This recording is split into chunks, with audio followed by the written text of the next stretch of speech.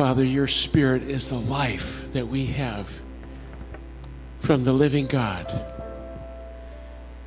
And we acknowledge that we fill our lives with so many things that supplant the power of the Spirit of God and the presence of God. And I pray, God, that as we worship you today and we are in your presence, not just in theory, but in reality, that we would allow your Holy Spirit to fill us. And as you fill us with your Spirit, that your presence would flow in and through us, and our lives would be changed. We acknowledge that we are powerless to change ourselves. But as we open ourselves to your Spirit, the Holy Spirit of God, as we know you through Jesus Christ, that you can transform our lives and transform our very world, our families, our workplaces, everywhere we are. And I pray, Lord, today that you would pour your Spirit out, a fresh wind of your Spirit in all of our lives today. And I pray that as we look at your word, your living word, this is not just a history book or a book of theology. This is a living word of God. And I pray that as we look at the living word of God, nothing in me would get in the way of what you want to say to us today. That we also would be changed, not just by our worship, but by your word. And we thank you in Jesus' name. Amen. Please be.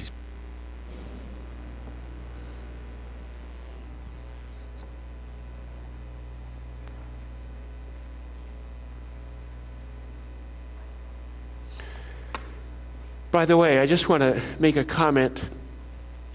We put an outline and notes that you can take notes on in every program every week of some sort. Now, there are some people, they wouldn't feel like they've been to church if they didn't take notes. Okay? They love taking notes. They learned that way. Other people like the audio experience. They don't want to look at notes. They don't want, and that's fine. So don't feel like we provide that as a help to learn and to help to remember. And we hope you remember. Some people remember best by audio instead of writing. And so just so you know that. I said that once a while ago, and I don't remember when I said that, but just want to make sure you feel free to take notes or not. Whatever learning experience you have that works the best. An 8-year-old boy was asked at Sunday dinner by his parents what he had learned at Sunday school that morning. And he said, the teacher told us about Moses and his escape from Egypt. He said, Moses organized his people into resistance groups, and they planned for months, and finally they broke loose and escaped. They drove their Humvees and tanks and personnel carriers, everything, while the infantry double-timed it behind. Pharaoh got his army on the chase, and they shot at him with Scud missiles, chased him through the desert with choppers, and shot at him with MiG fighters. When Moses and his people reached the Red Sea, they were trapped. They thought they were finished. There was water in front of them, and the Egyptians were behind him. But the Corps of Engineers came to the rescue, built a pontoon bridge over the Red Sea, and the Israelites crossed over just in time. Then as Pharaoh's army was crossing over after them, Moses blew up the bridge, and the whole Egyptian army drowned. Great story, huh? The boy's parents, who are more than just a little concerned about their son's overactive imagination, asked, are you sure that's the way your teacher told the story? He said, well, not exactly, but if I told you the way he told it, you'd never believe it. The crossing of the Red Sea, a story beyond belief. A story of human emotion, high drama, exciting events, and a climactic conclusion. And it's believable only if you believe in an all-powerful God.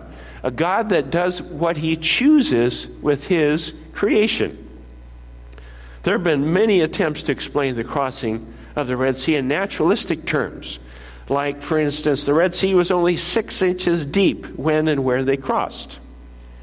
But then how did the entire Egyptian army drown in 6 inches of water? There are all kinds of attempts to explain this. Any way you slice it, if we are to believe the books of Genesis and Exodus, the God who's the God of creation the God who intervened and intervenes in nature.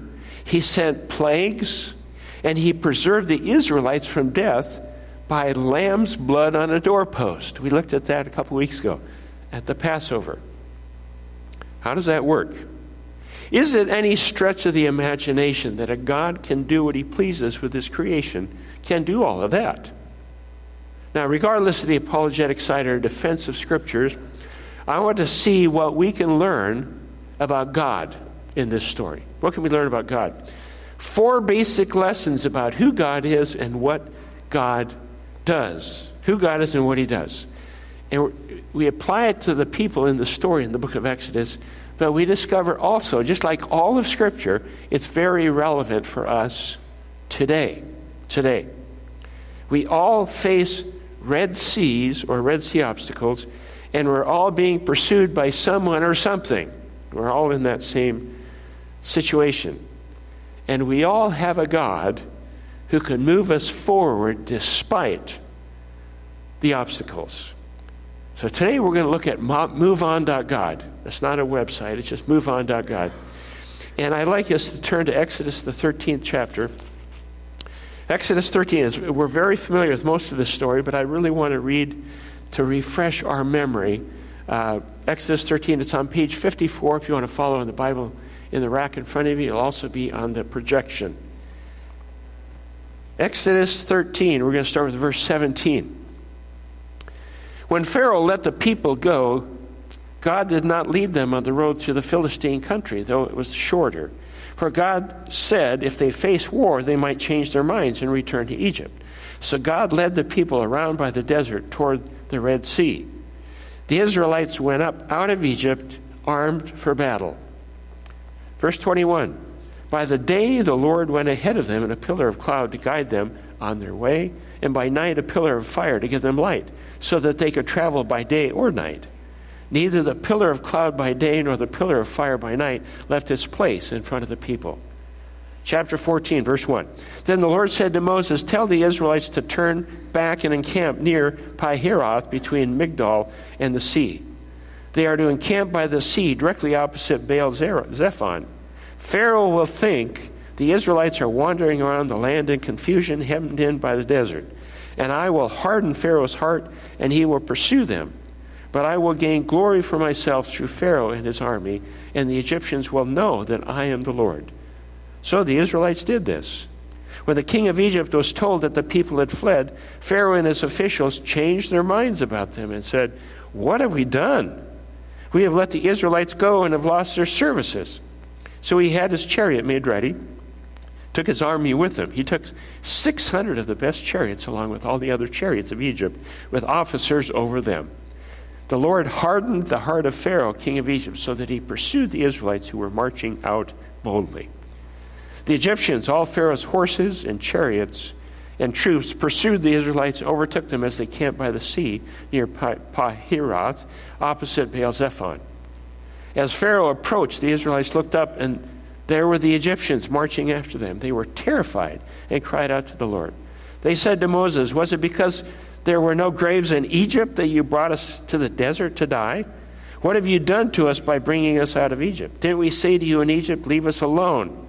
Let us serve the Egyptians. It would have been better for us to serve the Egyptians than to die in the desert. Moses answered the people, do not be afraid. Stand firm, and you will see the deliverance the Lord will bring you today. The Egyptians you see today you will never see again. The Lord will fight for you. You need only to be still. Down to verse 19.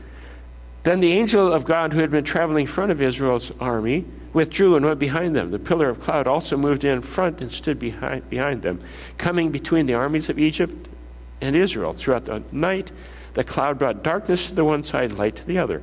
So neither went near the other all night long. Then Moses stretched out his hand over the sea, and all that night the Lord drove the sea back with a strong east wind and turned it into dry land. The waters were divided, and the Israelites went through the sea on dry ground, with a wall of water on their right and on their left. And then we find when the Egyptians tried to cross over, God took it down, and it says in verse 31, And when the Israelites saw the great power the Lord displayed against the Egyptians, the people feared the Lord and put their trust in him and in Moses, his servant. When we read stories like this, we can say one of two things. We can either say, oh, they're just like us, which brings encouragement, or we can say, we're just like them, which brings despair. Positive or negative, depending on how you want to look at it. But I want us to look today and see what we can learn about God in this very familiar story that we have before us. Number one, God understands. God understands we are. God understands we are, first of all, fearful.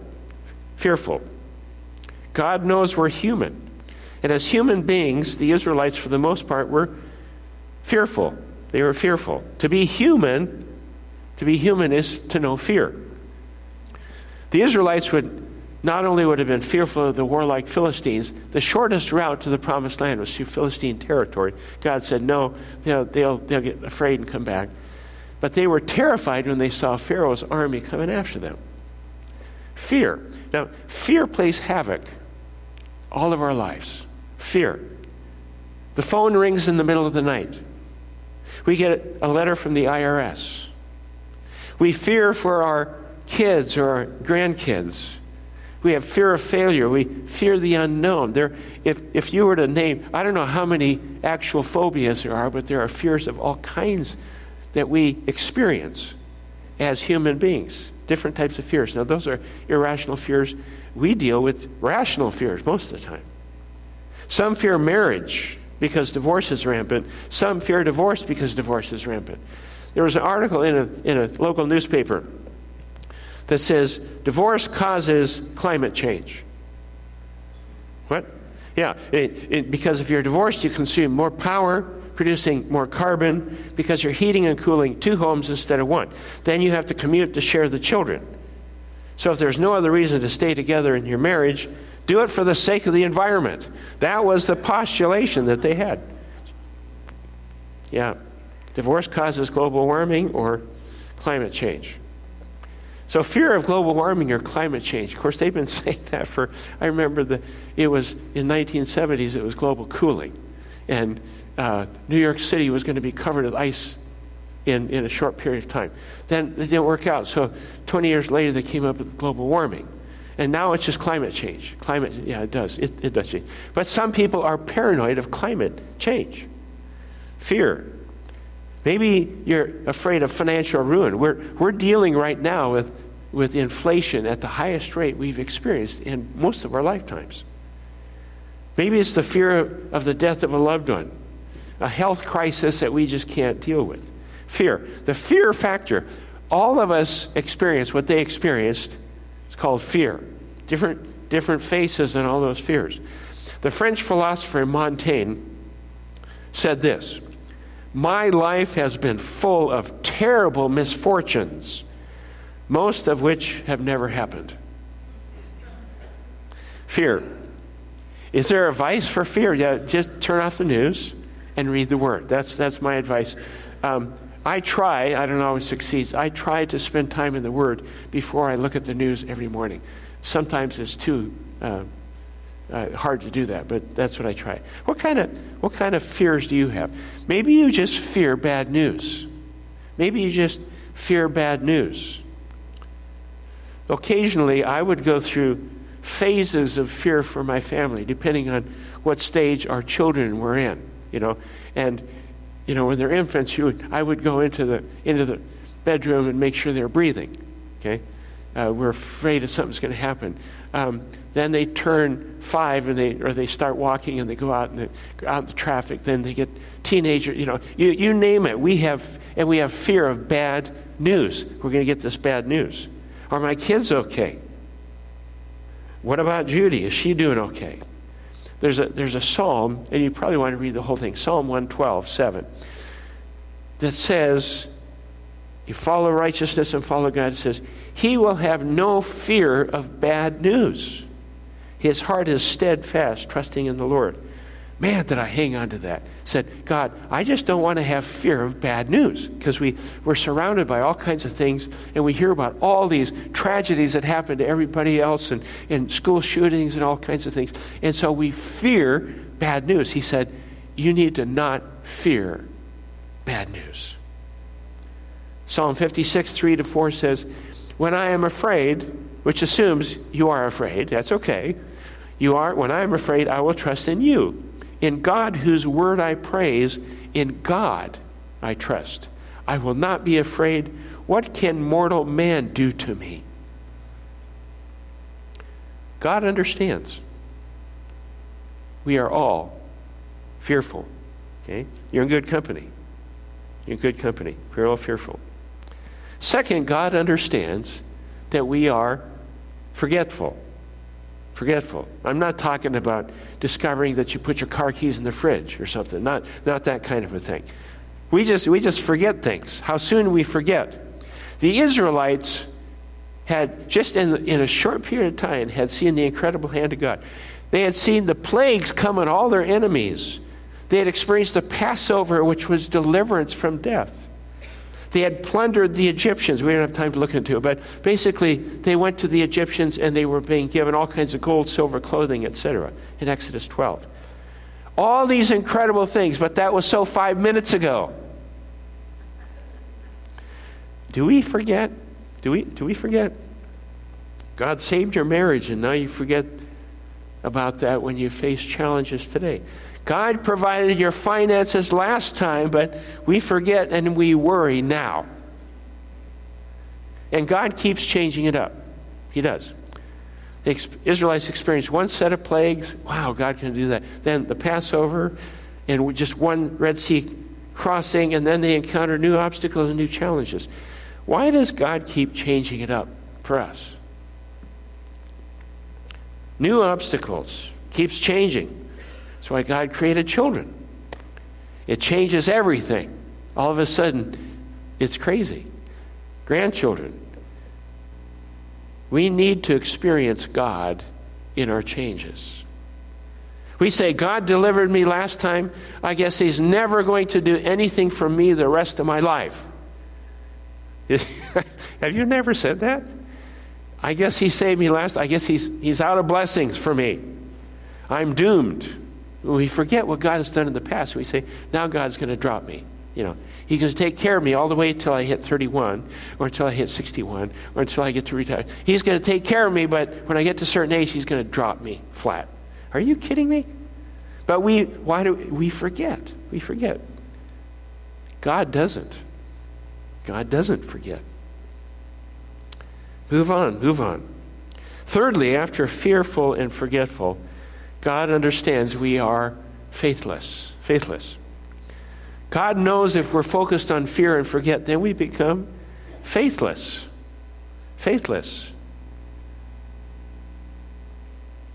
In chapter 14, says the Israelites were terrified by the army. And the people cried out to the Lord. They wanted to go back to Egypt. Now, one of the consistent sins on the part of the Israelites was the loss of faith, because they always wanted to go back to Egypt. This thing, I always want to go back. God's not the God of going back. God is the God of moving on. But they always wanted to go to Egypt. So they were murmuring against Moses and murmuring against God. How did you know the Israelites were murmuring? Because their lips were moving. They were murmuring, complaining. One of the biggest sins all throughout the book of Exodus is complaining and murmuring against God, against Moses. And we must resist the temptation to go back. Our God is a God of forward momentum, a God of move on, go forward. The Israelites demonstrated faithfulness by blaming Moses, and it's ironic. They say, was it because there are not enough graves in Egypt? Well, you got the pyramids, you got all these, it's kind of ironic. They got these incredible graves, burial sites, and whatever. The emphasis of tombs in Egypt, the pyramids. Their faith is because there weren't enough tombs in Egypt that you brought us out here to die. Faithless. Fourthly, God understands that when we are in a tough situation, we can also become accusatory. We like to find someone to blame. And Moses was the scapegoat, of course. Moses was. So who do we blame? Who do we tend to blame? Out of fear, out of forgetting, out of faithlessness comes accusation, finding someone to blame. Now, it's human nature. It is human nature. When we read about the very first humans, Adam and Eve, Adam in the Garden of Eden found someone to blame. There were only two people. Only two people at this point in time. And Adam sinned. And God confronted him. What does he do? He says, "The woman you gave me made me eat it." Okay, so he blamed God and he blamed Eve. And of course, Eve blamed the devil. The devil made me do it. Blamed the devil. And since that time, the die is cast.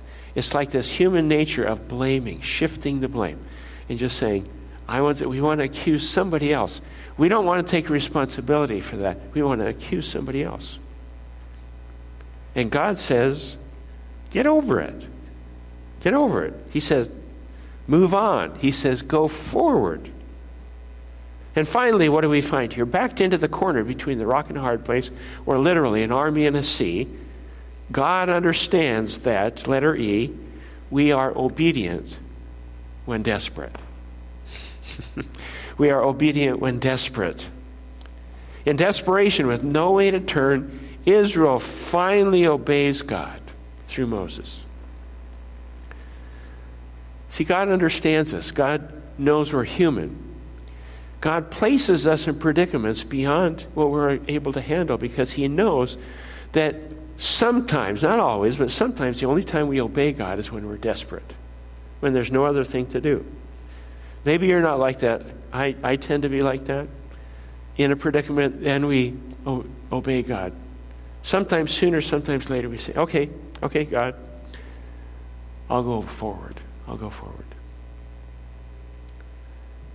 So what do we discover here? First of all, about God. God understands, okay? Something incredibly comforting about the fact that we have a God who understands. He understands.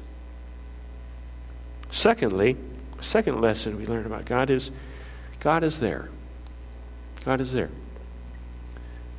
The presence of God. God was with Israel at all times. He didn't leave them. In fact, God led them into this hard place. Why? So that he could accomplish his purposes. God was there in the presence. He was leading them into that. Say, God, why would you do that? We ask God that sometimes. Twice God says, I will gain glory through Pharaoh and all his army. The Egyptians will know that I am the Lord. I am the Lord. Now, the escape route that Israel took was great if you wanted to have a day at the beach. This was not the greatest escape route. Why did God lead them? He led them this exact route. The Red Sea in front, the desert and mountains on two sides, and Pharaoh's army behind him. And God was there. God was there. No matter what your challenge, God is there. And Pharaoh got up the day after Israel left and he found something. He said, we had no slaves. No slaves. His wife probably said, your slaves are gone. Now you have to wash the dishes and take out the trash. All of a sudden they had no services of the slaves.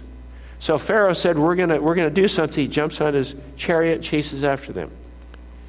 And in the predicament, hopelessly trapped, God was there. Now God's presence was with Israel. I'd kind of like it this way if he could do this for us. The pillar of fire and the pillar of smoke, you say, that would be awesome. That's what he did. Pillar of smoke in the daytime, pillar of fire at nighttime. And God's presence did three things for them and three things for us. He does three. His presence does at least three things for us. First of all, God is there to lead us. God said, follow me. I'll show you the right direction, the right path, the way to escape, the way to the promised land. And God's presence is with us in reality to give us direction, to show us the path so we can move on. God's presence is there to lead us. We also find that God's presence is also there to give us light, to give us light. At night when it was dark, the light illuminated their path. Said, this is where you're to go. We don't experience darkness very often. I mean, I'm talking total darkness. We live about 3 miles out of town, and at night, it can be totally pitch black, but we can see the orb of lights emanating over Eau Claire. There's light. There's light somewhere. You have to go a long ways out before you see no light at all. Total darkness. And if you experience total darkness, it can be rather frightening. Now, when I was in college, my older brother owned the typical college car.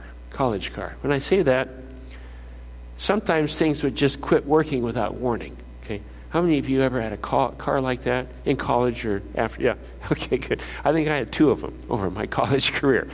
It just suddenly quits. One night, he and I were driving through the country on a highway about 60 miles an hour when all of a sudden the headlights went out. It just blacked out. There's nobody else on the road, fortunately. Just, we're driving along, having a good time, and all of a sudden, boom, no lights. Completely blackness. There was no moon, there was nothing, we could see nothing. Very, very unnerving. Now, the fortunate thing is that we were driving across eastern North Dakota. And if you've driven across eastern North Dakota, there are no curves, there's no hills, it's just a road. And so we probably could have done it for a long time, but they came back on eventually. But I will never forget the unnerving experience of just blackness and not knowing. 60 miles an hour, you can't see anything. I had a new appreciation for light. Well, we experience, as a people, we experience those kinds of circumstances, maybe not physically or literally, but figuratively. Figuratively. It's as if the lights go out and we just can't see. We don't know where to go. We've lost our sense of orientation. We don't know if we're safe. We don't know how fast. We don't know anything. We're just deprived of light because we're sitting in dark. And we panic. And at times like that in our lives personally, it's God's presence that brings light. It's His presence that brings us the light. In Psalm 119, 105, it says, your word is a lamp to my feet and a light to my path. Sometimes we want something dramatic like a pillar of fire, a sign, something, and God says, it's all there in front of you. It's called the Word. It's called the Bible, the Word of God. Read my Word. If you want to move in the right direction, if you want perspective, if you want all of the things that you need from light, read my Word. God's Word, under the guidance of God's Holy Spirit, and our darkness goes away. That's God's presence in our life that we choose to partake of. Then we will know where to go and how to move. The presence of God, thirdly, is there to protect us. The pillar of cloud and the fire protected Israel from Pharaoh's army. How many times has God's presence protected you? We probably will never know. We'll probably never know because God has protected us at times we have no clue. No clue. Sometimes we do. A near mishap, a near accident, something we say, wow, God protected me on that one. We have no clue. But His presence will protect us. That's who God is. And in our Red Sea situation, God will actually speak to us too. He speaks to us. He'll speak to us. In number 3, it says, God tells us, do not fear. God told them and He tells us. Letter A, do not fear. Do not be afraid, since God is with them and with us in our predicament. He can say to us, do not fear, or stop fearing. Stop fearing. God had already shown him His power, And his protecting power was unfolding before their eyes, moment by moment. And he says, don't fear. It's kind of like you're flying in an airplane and all of a sudden you start feeling some bumps and you go, oh no, turbulence. How many of you hate turbulence? I like smooth flights. Yeah, turbulence. It's really frightening. I remember once I was flying from New York to Minneapolis. I was trying to get back to this area, and they tried 3 times. I don't know what was in their mind. There were these huge thunderstorms coming in. 3 times to get over them, and they finally turned around and went back to LaGuardia. And I'm just going, why don't we just... it was frightening. But then the pilot comes on and it says, do not fear, fasten your seatbelt, I have everything under control. And you go, okay, that helps a little. Okay, helps a little. But fear, when someone says, do not fear, do not be afraid. Then he says, stand firm, which means wait for God, wait. Wait for God. Now, time and again, I watch football games where you have an inexperienced running back that keeps running into the backs of his blockers. You see that, you go, wait, stop, no, oh, come on, you can't do that. They keep running into their blockers. And contrast that with the experienced running back that's patient and smart, waits for the blockers to clear the path, and then goes through the hole.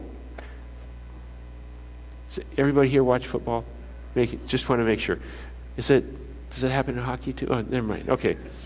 Patience and standing firm, waiting. We need to stand firm and wait on God and look for His solution. Most of us tend to be proactive. We try to create the solution. God says, wait. It takes patience. It's God's timing. And then, letter C, be still. Be still. Maxie Dunham, one of the writers, says this, that one of the most difficult calls in our lives, because most of us want to act, is waiting. He said, we don't want to wait. I've discovered that it's only in being still, in waiting for a while, that I gain the perspective I need before taking action in whatever trying circumstance I find myself. Be still. Wait. We're so bad at waiting. All of us are. Do not fear. Stand firm. He says, be still. Be still. Verse 14, he said, the Lord will fight for you. You only need to be still. Wow. And then one of my favorite verses, Psalm 46:10.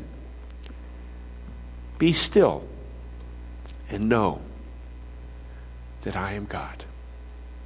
Be still. Another version, let go and relax and know that I am God. The Lord will fight for you while you keep still or silent. It's a recurring theme all through the book of Exodus. Murmuring, complaining, doubting God. And he says, be still, be quiet, don't murmur, don't complain, don't confess the negative. There is a time to wait. And then there's a time to move. Letter D, move on. Verse 15, God says to them, why are you crying out to me? Tell the Israelites to move on. Okay, so they waited, they were still, they waited for God. Now he says, okay, let's go. Time to move. When we're in the presence of God, we can only be in 2 positions. Literally. 2 positions. On our knees, waiting, or on our feet, moving. On our knees, waiting, or on our feet, moving. There's prayer, and there's action. Gotta have both. Prayer and action. One writer says, prayer is essential, prayer is good, but unless we rise from our knees to obediently follow the Lord, prayer is a farce. There's a time for action. Prayer, yes, we must pray. We must move forward. In the face of this immovable object, the Red Sea, the people go forward. And it was as they took action, as they moved forward, as they obeyed God, God moved. See, action is an evidence of faith. Move on go forward and take action. And as we, by faith, move on and take action, God does his thing. And what is that thing? What was that thing then? What is it for us? God fights for us. God fights for us. 13. Do not be afraid, stand firm, and you will see the deliverance the Lord will bring you today. The Egyptians you see today will never see again. The Lord will fight for you. You need only to be still. The battle is always God's. And no matter what Red Sea obstacle is in front of you today, God will fight for you. God understands. God is there. God will speak to you. God will fight for you. Don't try to go back. Move on. Let's pray. Father, we thank you that you give us a realistic picture of what it's like. That these people were not superheroes or supernatural in any way. They were people who had fears and they needed a reassurance, they needed direction, they needed protection, all of those things from you. We're in good company. And I pray, Lord Jesus, that you would encourage us today as we all experience these kinds of obstacles. And Lord, no matter where people are at today, I pray that you would encourage them by this story. And I pray that in a new way today, we will live this out on a daily basis, moment by moment. And we thank you in Jesus' name.